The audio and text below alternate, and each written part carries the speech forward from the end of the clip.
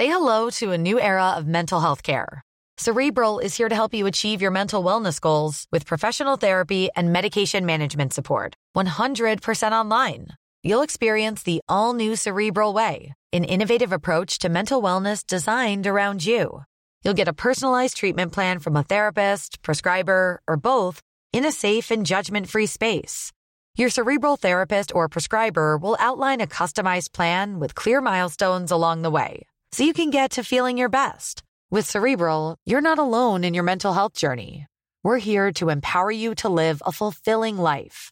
So take that first step towards a brighter future and sign up today at Cerebral.com/podcast and use code ACAST to get 15% off your first month. Offer only valid on monthly plans. Other exclusions may apply. Offer ends July 31st, 2024. See site for details. There's only one word that matters in business in the early days, and that is the word survival. Whilst you're alive, throw yourself 100% into whatever you do and make the best of this wonderful life that we all lead. Welcome to the Voom podcast from Virgin Media Business. I'm Nikki Beattie, and we're here for the first in our new series for 2017. As always, exploring the stories of disruptive business and world-class entrepreneurs in conversation. So we talk to mavericks, innovators, risk takers, and we try to find out what it takes to change the game. And with a beady eye on the next generation, we've got plenty of tips to help you unleash your businesses. So coming up on the show, we've got news from the all-new Voom tour. And we've got a big red bus, absolutely fantastic. We've got a stage on there with some of last year's Voom winners, a whole load of experts offering one-to-one advice support, a pitch competition like no other. But right now, let me welcome my guests in the studio for what's going to be a food industry special. Our first guest is a man whose pedigree traces back to the late 1960s when he and his brother launched a macrobiotic restaurant that became a regular haunt for the likes of the Beatles, Mark Bolan. Building on their successes, they started Whole Earth Foods, a brand that supplied muesli to the first ever Glastonbury Festival, and in only a few years became a supermarket hit with their own range of organic peanut butter. But if that isn't enough for you, in 1991, he co-founded Green and Blacks, producing the first chocolate bar containing 70% cocoa solids to be sold in the UK, which was also the first ever product to hold the fair trade symbol on its packaging. A health-conscious and ethical food pioneer, I'm very pleased to say hello to Craig Sams. Hello, Craig. Hello. So, Craig, we should mention that you've since sold Whole Earth Foods and you've stepped away from the operational side of Green and Blacks, but you're still very much involved in the industry. You speak, you work with bodies like the Soil Association, and I'm very excited to hear about your story, so it's great to have you with us.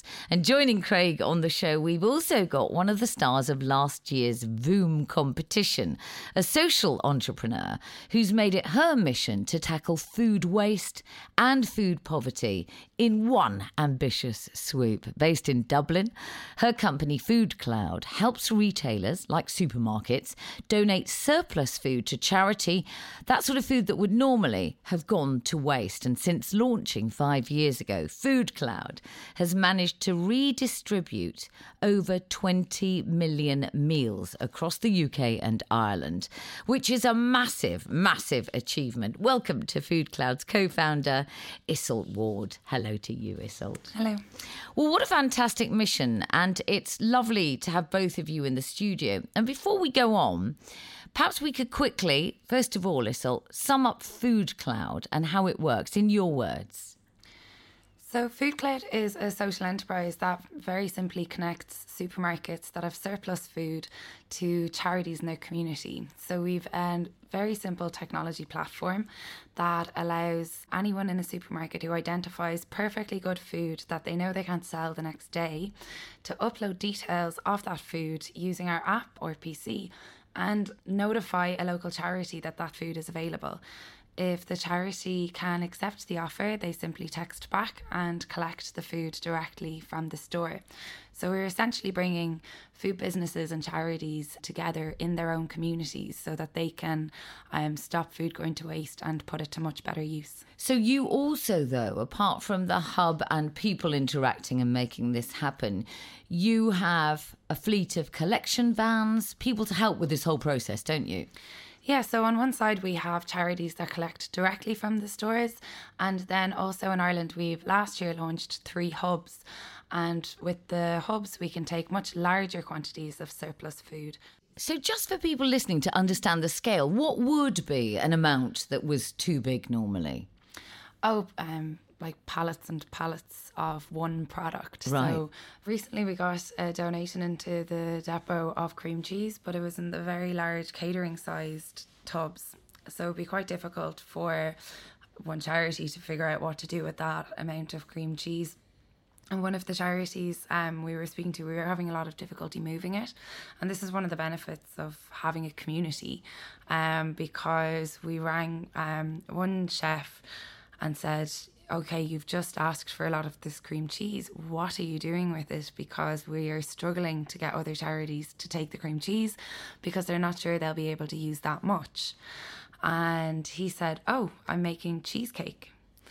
And we were very excited about this cheesecake. So he actually made an incredible amount of cheesecake, and for his own charity, obviously, but then actually brought a lot into the depot as well. And we've actually since asked him to make us more cheesecake to use as an example to other food suppliers, to other charities, to show how, I suppose, you can be kind of inventive with the surplus food that you're getting in that charity specifically. So it was a completely new idea. Yeah, it was amazing. It good? Yeah, no, he was so delighted that we'd spread the word to the other network of charities that he came into the team one day with a big cheesecake for our team as well.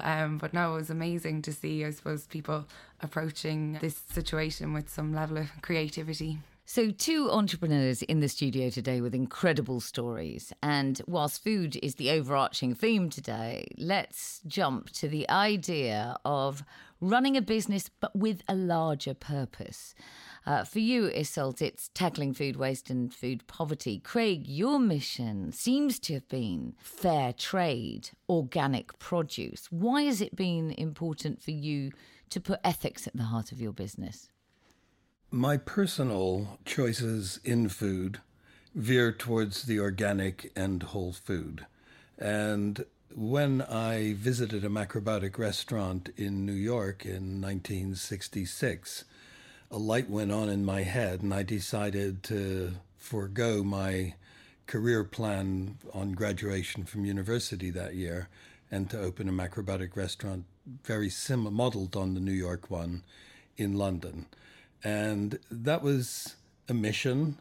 I wrote a book called About Macrobiotics that sold 500,000 copies that got the message out there. And it was a time when with macrobiotics, the key foods were things like brown rice, miso soup, tamari soy sauce, seaweed, stuff that nobody had ever heard of before or ever seen in a restaurant. And so we introduced the food that we were eating ourselves to a wider audience, and increasingly people picked up on it.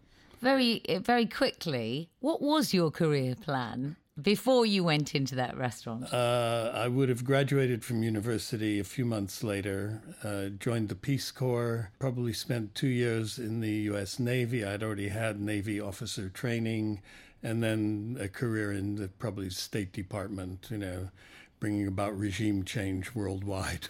Well, their loss is definitely our gain, I would say. So if we go back to the early days of Whole Earth Foods, how easy was it to get an organic brand off the ground in those days? Because today we have Instagram-style clean eating trends and, everybody seems to have some sort of food awareness.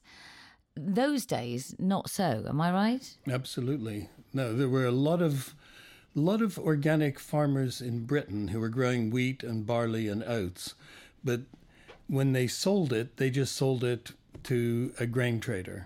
And the fact that it was organic was purely a matter of their conscience. I opened a bakery in 1972 called Sarah's Bakery. My brother would deal with British organic farmers, buy their wheat, mill it, supply it to the bakery, and then we would bake it into bread and distribute it to about 60 shops in the London area. So for those farmers, it was a great result that they saw all their conscientious production actually keeping the organic tag all the way through to the consumer, and as an organic loaf of bread or an organic cake or pastry. So that and then we also bought those flakes, those grains, and flaked them and supplied them in Germany, where the market for organic food was expanding, but hardly anybody was actually growing organically. I mean, that's all changed now, but it meant that we had a big export market for these farmers as well. So did people take what you were doing seriously straight away? Were you seen as a bit of a hippie brand, Whole Earth Foods? Every other month there would be an article in a newspaper or some snidey remark about, these wacko hippies and their funny food. It was, you still get it.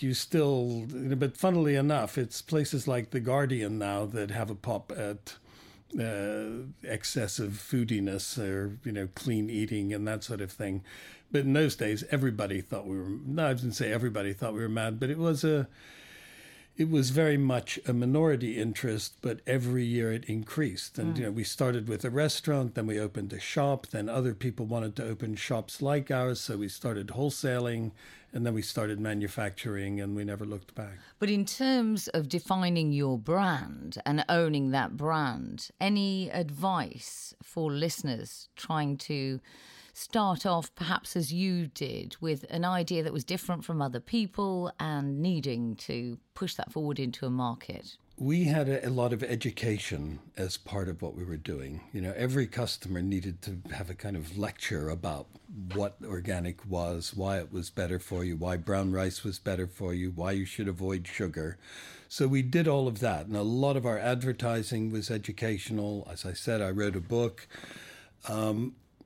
We made a mistake on our brand. Our original brand was Harmony, and which kind of was the embodiment of the Taoist yin-yang philosophy that drove macrobiotics. We got to a certain size, and when we were expanding into Europe, we discovered that somebody in Holland owned the Harmony brand. Somebody in Germany had a brand called Harmony in the categories that we wanted to be in.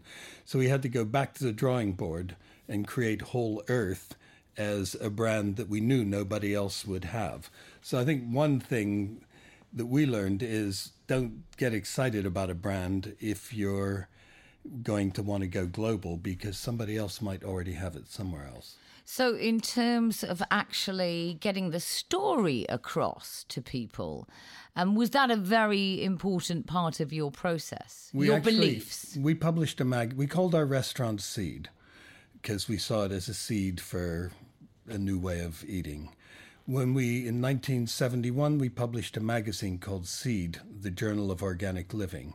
And that brought in all the other lifestyle aspects, everything from Chinese astrology to permaculture, the kind of stuff that was tangential but important to anybody who was eating organic food. And so that magazine, which was largely supported by advertising from our shop, our wholesale business, and our bakery, who took full-page ads every month, that kept that magazine going. But we had 7,000 circulation and a much bigger readership, and that's where those seminal ideas were first propagated. So education was really the key to making the business work.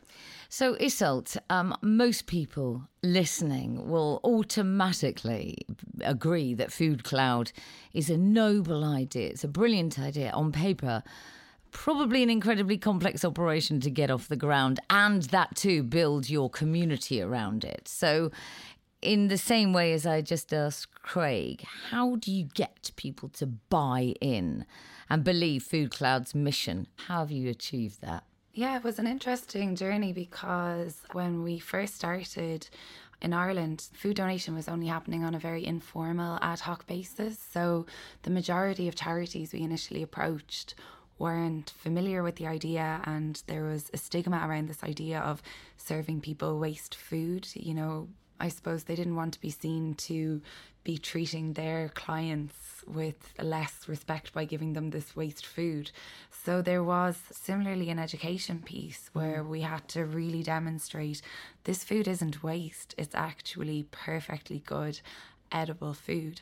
And one of the big benefits of it is that a lot of the food mightn't be food that charities would normally purchase. So you're getting a lot more variety, random fruit and vegetables. Like what? Well, say the first relationship that we set up was actually a farmer's market to a local charity.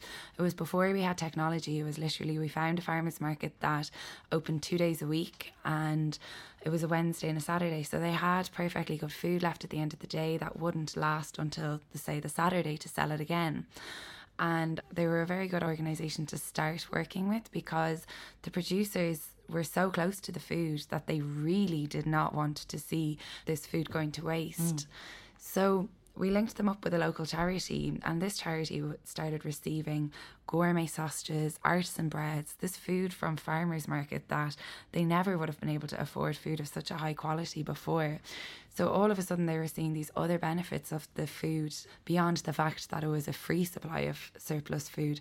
It was higher value food very often. So when did the first supermarket jump on board? How did that happen? About a year after we launched with that farmers market, I was still studying in university, and my co-founder Evan had actually had to move to London to work. So we were running it on a very, very part-time basis. And I think it was just before I graduated, we were struggling to really get it to go to the next level and to get more food businesses to sign up. And obviously one of the big reasons was we weren't working on this full time, and for a food business to sign up to something that's such a new idea is quite complex. They definitely don't want to work with 2 part-time students who are doing this and wanted to see a more professional setup. So as soon as I graduated, I started working on this full time, and we realised that if we really wanted to achieve scale, we needed a supermarket as a partner. About 2 months after I graduated, we did a lot of research with charities around Dublin and found out from them the types of food that would really benefit them. We began approaching all of the supermarkets and saying, this is the solution that we want to develop, this is the feedback from charities, this is the benefits that it could have. We know you have a lot of food waste. And Tesco then said, okay, we'll give it a trial in one of our stores in Dublin. So we ran a trial with them for 6 months across 18 of their stores, from their smallest to their largest. And the trial was fortunately very successful, and that was when we got our first contract with a retailer. So from there began to grow the team and quite quickly build a network of charities across Ireland. And in terms of the way the business runs, because it's a social enterprise, isn't it? What's the balance between profit and purpose? Well, we're a registered charity, so we're not-for-profit. Any surplus income that we generate will be directly reinvested into the organisation and never distributed to shareholders. We don't have any. So I suppose we're predominantly purpose focused, but because we also hold a strong value about being a social enterprise, so you know, our long-term ambition is to be completely financially self-sustaining. And Craig, throughout your career, community has been a really big theme around your products, whether you've been nurturing the natural food community through Whole Earth Foods or supporting cocoa farming communities in Togo through Green and Black's chocolate.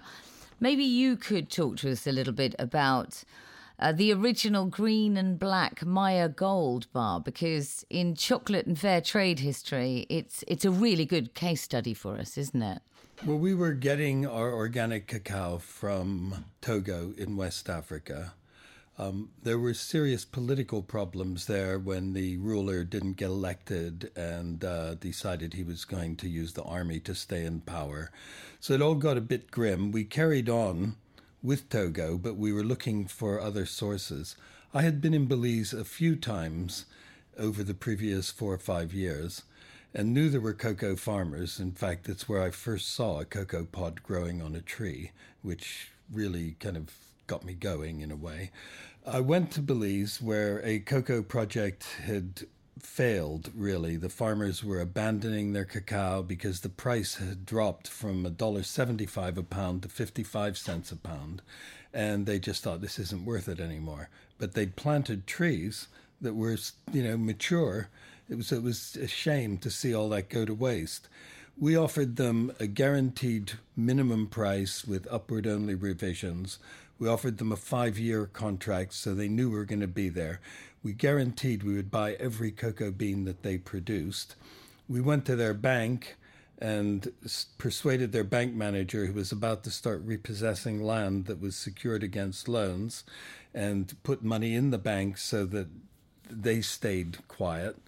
And then I came back to England, bumped into Mike Drury of the Fair Trade Foundation, who said, why don't you go for the Fair Trade mark? And I said, well, what exactly do we have to do? And he ran through a list of things, and we were doing all of that and more. He and a guy from Oxfam, Bill Yates, flew out to Belize, checked it out, and agreed that we were doing everything that was compliant with the Fair Trade mark. And that was in March of 1994. We launched Maya Gold, which was based on a Maya cocoa recipe, but we had translated it into a chocolate bar recipe. It was launched at the BBC Good Food Show on the Oxfam stand in March of 94, and there was a huge wave of support because all the organizations that had been part of the Fair Trade Foundation, Women's Institute, Oxfam, Catholic Fund for Overseas Development, Christian Aid, World Development Movement, all really got behind it. We had vicars in their pulpits telling their parishioners, go forth and multiply the sales of this product because it's got the Fair Trade mark. And very quickly, bananas, coffee, sugar, tea, those companies, Clipper, Cafe Direct, they came in with fair trade products too once they saw the scale of support for the brand. So it was a real catalyst then, wasn't it, in many ways? We are immensely grateful to the Fair Trade Foundation for putting us on the map, and I think they are still immensely grateful to us for getting that mark out. And we were in supermarkets already, so it had a high profile. People could go out and find it if they wanted it. It was right there. And who did this brand in particular impact? We hadn't really a full vision of what the impact would be. We were nakedly self-interested at one level. We needed organic cacao. And anybody else in the cocoa industry could just pick up the phone to a broker in New York or London or Rotterdam and say, send me 5 container loads of cocoa beans to a factory in Switzerland or New York or whatever. We couldn't do that because we were organic. So we had to really work with the farmers from the ground up. No chocolate companies were doing that at that time. The middlemen were, exporters in a country, had coyotes, they called them in Belize, the guy who would turn up in a village in a pickup truck and say, okay, bring out your cocoa beans. Oh, by the way, the prices just dropped to 55 cents or whatever. And the farmers had no choice. That guy wasn't going to be back for 6 months. They had to take the money or sit on their stock. So we pioneered that. And that was really, I think, the most important thing. And our customers, the consumers, loved the fact that there was a real connection, that there were real people at the other end of the supply chain. When we went to supermarkets with cocoa pods, the supermarket buyers would say, blow me, so what? The beans grow in these pods on trees. People didn't, that kind of awareness of the whole supply chain didn't exist 20 odd years ago. But that connection now, every major chocolate company, including the people who own Green and Blacks, now have direct relationships with the farmers. It's all modeled on what we did because they have to, we needed it because we wanted organic cacao. They want it because if they don't treat the farmers right, those farmers will, someone from Michelin is saying, plant rubber trees. Someone from Unilever is saying, oh, grow oil palm. Someone else is saying, grow cashew nuts. People are moving from peanuts to cashews. So there's a bit of self-interest, making sure your supply chain is secure, but also consumers now expect that level of integrity right down to the farmer in the origin of Ghana or Belize or wherever, that nobody's getting screwed along the way. So where do you draw your line, or where did you draw your line at this point, in this case, between profit and purpose? If you make a profit, it means you're doing the right thing. I believe in doing good and doing well. We had a few scary episodes along the way. We nearly went bust in 1982. Neither me nor my brother really understood cash flow. And we had loads of stock in a warehouse, but we didn't have any money. So ever since then, I've been fully concentrated on profitability and liquidity, having enough cash to pay your bills, because a lot of companies are profitable, but unless the bank bails them out, they can easily go down in flames. So, did you struggle at any point? Did you take the wrong decisions? We were on the verge. Our accountancy firm advised us to go to the bank and ask them to put in a receiver. But a junior at the accountancy firm said to me, if you do it yourself, you could be your own receiver. So my brother took one of our products, the Veggie Burger. That was the first ever Veggie Burger. He made a huge success of it, but left me holding the baby, which was fine with me. But I learned an awful lot about cash flow. We took a £3 million business and took it down to 800,000 in turnover. But it went from losing a couple of grand a month to making $5,000 or $6,000 a month. And that was a big lesson for me, that volume is vanity, profit is sanity.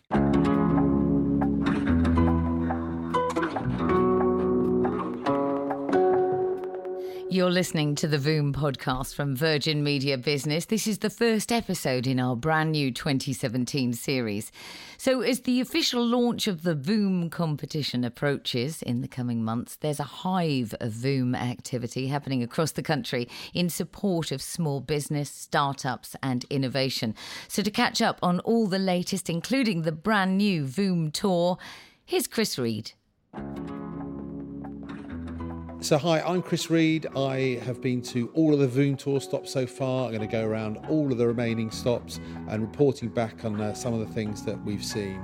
We're taking a big red bus all around the country, talking to entrepreneurs, startups. We're running one-to-one sessions, offering advice on everything from social media through to advertising, crowdfunding, and at each stop, we're hosting a pitch competition like no other. We're inviting people from local cities to enter online, and then we're choosing 6 people to pitch to an esteemed panel of judges. They have 2 minutes to tell their story, then 2 minutes of questions before those judges go away and decide who is going to win £5,000 and brunch with Richard Branson. Our job is to help every small business succeed. We've had some fantastic pitchers, and even those that haven't gone on to win the competition, we've been able to help out in many other ways. So I've sat through, 24 pitches so far, and the quality they have all shown is absolutely excellent.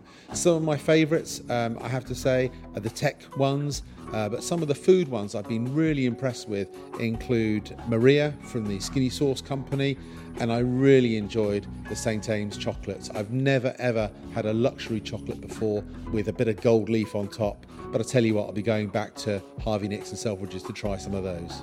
First up, let's hear St. Ames chocolates. I'm Lois, and this is my co-founder Michaela, and we are the founder of St. Ames. St. Ames is a luxury chocolate company. We create beautiful edible art in London that's almost too beautiful to eat. So we've all had the experience when you're looking for a gift for an acquaintance. What do you buy them? Do you buy them a book? It's too political. Perfume and jewelry, far too personal. Chocolate really fills a gap in the market for an accessible kind of gift. But when you mark chocolate, what's existing in the market against the criteria for gifting, we feel it lags behind. Some brands focus on packaging, others focus on unique taste. We say, why stop there? We gild each chocolate with 23-karat gold, we enhance it with opulent color, and we entice your mind with the unique story behind every single chocolate. So, in the small time we're running our business, we opened St. Ames, the brand, in November 2016. And in the short time, we've already got into Harvey Nichols, Selfridges, and Fenwick. So our why stop there approach has really influenced the industry. And if you think chocolate's just a kitchen business, you'd be wrong. Did you know that chocolate is #1 British food export? Did you know that when upgrading to a premium purchase of choice, consumers actually choose chocolate over coffee or alcohol to spend more on? I think that it's really tempting. Sorry, my hand shakes. I'm not actually nervous. It's just like I have a twitch.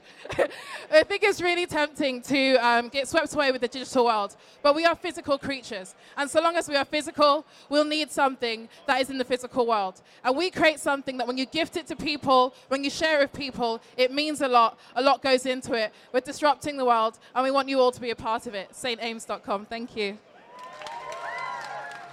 So that was a fantastic pitch there. A lot of pressure getting that through in 2 minutes. Let's hear Maria from the Skinny Sauce Company. Hello, my name is Maria Dorn and I am the founder of the Skinny Sauce Company. The Skinny Sauce Company is the UK's first line of sugar-free, gluten-free and all natural tabletop sauces. The problem here is sugar, a substance that is known to be more addictive than cocaine. Did you know that the average bottle of sweet chili sauce contains 56% sugar? Yes, that's right. That means that this amount of sweet chili sauce has the same amount of sugar as this can of Coke. Now, I don't know about you, but when I'm on a diet, I don't drink that can of Coke, so why would I pour that all over my meal? So what can you do? You can just avoid sauce. But you know, that makes diets very boring and unsustainable from my previous history. But the most important thing about the Skinny Sauce Company is that we only use natural sweetness. We don't use any of those artificial sweeteners that big, large corporations use that get such bad headlines. I have spent months in the kitchen creating a recipe that I am very proud of, and we're now ready to launch on the last week of June. This is why we live by the mantra skinny sauce, but big flavour. So our revenue model is has proved hugely successful for other companies like myself. We plan to sell online through a social e-commerce model, and in the lifestyle sector, that is where you need to be. You need to be on Instagram, you need to be on Facebook. So hopefully we'll be stocked in some local delis to start with, but we want to be listed on the premium supermarket shelves. So the food market is changing, with 88% of people willing to pay more for products that aid weight loss and that actually are healthy. So I want you to skinny dip more often with the Skinny Sauce Company and come with me on my journey. Thank you. Oh, and VOOM means boom for me, because see this £5,000, that will get me to launch. So I actually need a bit of boom in my business. Thank you. Fair play to these guys. Getting all of that information across in less than 2 minutes is not an easy job. The judges have had a real dilemma trying to work out who to give this £5,000 prize to, each location we've been to. If you've got a great idea for a business, or you're an entrepreneur looking to pitch your business idea, search up VOOM Tour online, fill in the details, and you could be next up pitching to us with the chance to win £5,000 and brunch with Richard Branson. Thank you to Chris Reed and all the companies sharing their pitches with us on the VOOM Tour. We'll have more from Chris in the coming weeks, but if you'd like to get involved and sign up to the pitch, just search VOOM Tour for more information on those dates, starting with Manchester on the 6th and 7th of September, Birmingham on the 28th of September and Cardiff on the 5th of October. Well, I was at the VOOM Bus inaugural event just a few months ago. Great atmosphere. And Iseult, you joined the VOOM Bus in Dublin, didn't you? And you essentially judged some of the pitches. So what was the level like? Yeah, it was actually very impressive. It was very interesting being on the other side of it, having obviously gone through the pitching competition last year, and being reconnected with a lot of the VOOM team as well was brilliant. So I'm going to ask you about memorable pitches in your time. Now, whether you've made them and they've been good or bad, or somebody's pitched to you. I think the one is two memorable pitches. Okay. and they were closely related.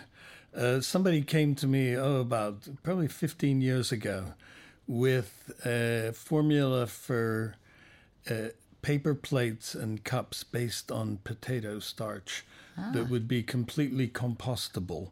Because there's a huge amount of wood waste, if you like, or paper waste in catering, and just coffee mugs and things that get wasted. And I was really excited about it, and we did some trials with it. But then we poured boiling water into one, and the bottom fell out. And it was back to the drawing board, and we never heard from them again. However, about 3 months ago, someone who owns a art gallery in the Portobello Road, of all people, came to me, and he's cracked the problem. And it's quite exciting, and I probably shouldn't be talking about it, but we're on it. We love an exclusive. Well, the idea of being able to take those paper cups and get them back into the soil rather than ending up in landfill or incinerators is really exciting. And I think it's the amount of tea and coffee and hot drinks and cold drinks that people drink. We need something like that, and it seems he's got there. Well, that sounds and it's patented, so I can talk about it. Okay, well, but that's hugely exciting. Craig, how does it feel looking back on the companies that you've founded today? I mean, what would be your proudest moments? I think the real result with Fairtrade and Maya Gold, that was so transformative. When we sold the business, well, even before we sold the business to Cadbury, their technical director went out to Belize, saw what we were doing, and created something called the Cadbury Cocoa Partnership, which was a £40 million investment in mirroring what we had done by trading direct with farmers, giving them the security, etc. Cadbury then got taken over, and it's now part of Mondelez, and they took that program, invested $400 million in it, called it the Cocoa Life Partnership, and it's rolled out across Ghana, Ivory Coast, and various other places.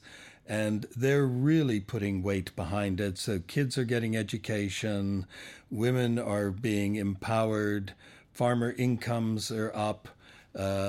They've just led a whole chocolate industry guarantee of zero deforestation, and all of that had its roots in some tiny little thing we did largely to protect our supply chain. And seeing that unfolding, I was skeptical a few years ago, but seeing how it's unfolded, it's hugely gratifying to me and Jo, my co-founder and wife, to see that what we did has now basically is the way the chocolate industry has to operate and does operate. Well, congratulations. You're listening to the Voom podcast from Virgin Media Business. It's a food special. We thought we'd take a quick detour, though, to check out a futuristic trend that could revolutionise the farming industry. Here's entrepreneur Kate Hoffman to explain more. My name's Kate Hoffman, and I'm the co-founder and CEO of Grow Up Urban Farms, and we run the UK's largest commercial aquaponic urban farm, which is based inside a warehouse in East London, where we farm tilapia, which is a freshwater fish, and we take that wastewater from the fish farm.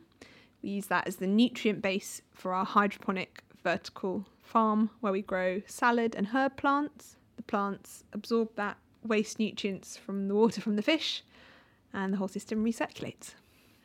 The type of farming that we do is controlled environment agriculture, which means that we're based indoors and we can control all aspects of that growing environment.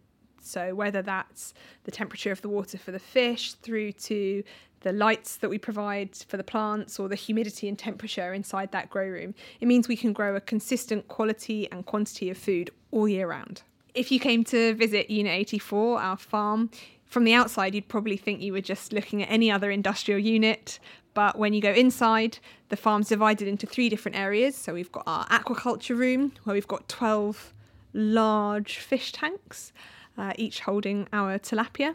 And then we've got our hydroponic room, which looks a little bit like something that you might see at NASA, I guess, because you open the door and on either side of you, there's 10 vertically stacked layers going up 5.5 meters. And each one of those layers has a set of LED lights on. And those LED lights are growing different salad crops on each of the benches going up 5.5 meters. There are several advantages to farming this way, and it certainly is a technology that you should be using to grow certain crops in certain places. So it absolutely makes sense to grow salad leaves and herbs in this kind of growing environment. They're perishable, they have a short shelf life, and they don't really travel very well. So the closer you can grow them to consumers, the better quality they are when they arrive on the shelf or in your kitchen, so they'll last longer and they're less likely to go to waste. We're also much more water efficient than traditional agriculture because we're taking that wastewater from the fish farm system and putting it through into our hydroponic system. We're powered by 100% renewable energy, and the more we develop the business and the more opportunity we have to grow, the more efficient we get with that energy use and the more we're able to optimize the resources and how we share energy and heat and water between the fish farming and the plant growing side of things.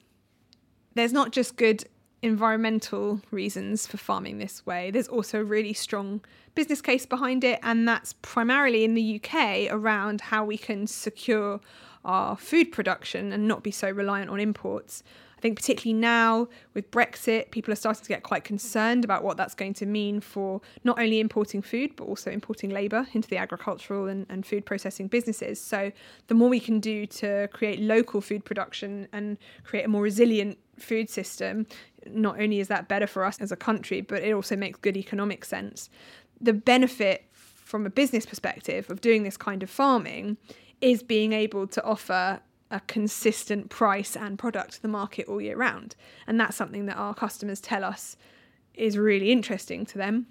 And on top of that, the type of technology that we use and being able to control that growing environment means that we can offer a safer and less risky product to the end consumer because there's less risk of contamination from bacteria.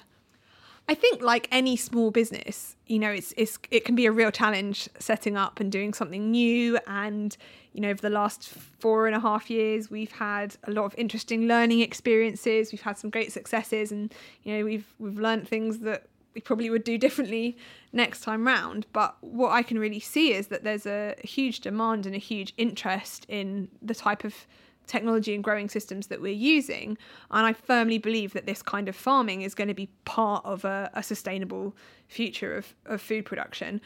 I don't think that all food is going to be grown in vertical farms in the future, because I think for a number of reasons that's probably unrealistic, but I think it definitely makes sense for us to be looking at vertical aquaponic farming as part of a more holistic and sustainable food system. You can find out more about Grow Up Urban Farms by visiting our website, growup.org.uk, and you'll also find us on Facebook and Twitter and Instagram, so drop us a line and say hi. Thank you to Kate Hoffman there of Grow Up Urban Farms. And what a fascinating concept. Could vertical farming and fish poo really be the future to the food industry? Let us know what you think. You can tweet at Virgin and use the hashtag Voom. That's nearly it for this show, but back in the studio with Craig and Iseult, I just wanted to ask you both, where do you think the next exciting food industry trends might be, particularly when it comes to combining profit with purpose? I know, Craig, you're quite familiar with vertical farming for a start, so that might not surprise you. We at Carbon Gold supply biochar to Dutch greenhouse growers, and the Dutch industry has made a commitment to have zero pesticide use within the next 10 years. They're phasing it out right, left, and center using biological controls, like insects that eat the bad insects, that sort of thing.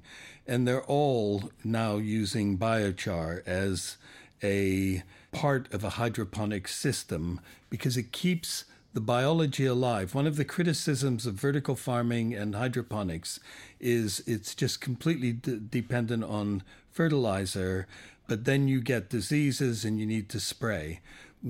So I'm very keen on vertical farming because it's exploding as a market for Carbon Gold's products, because it's putting the biology, it's keeping the biology alive in a system that otherwise, because the nutrients are running through, it's not like being in soil where you build up biology.